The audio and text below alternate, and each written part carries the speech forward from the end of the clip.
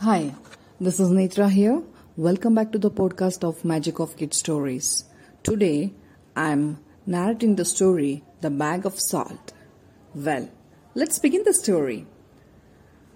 The lion and the hen, the tiger and the zebra, the ostrich and the snake met at the water hole.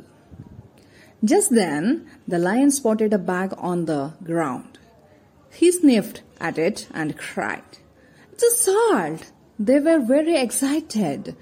The zebra said, "Let's eat it." So the ostrich pecked a hole in it and the salt trickled out. All the animals took a turn in tasting it. Very soon, they began to fight over who should keep the salt. The clever jackal was passing by. He told them, "Close your eyes and count to 100. Whoever finds it first can keep it," he said.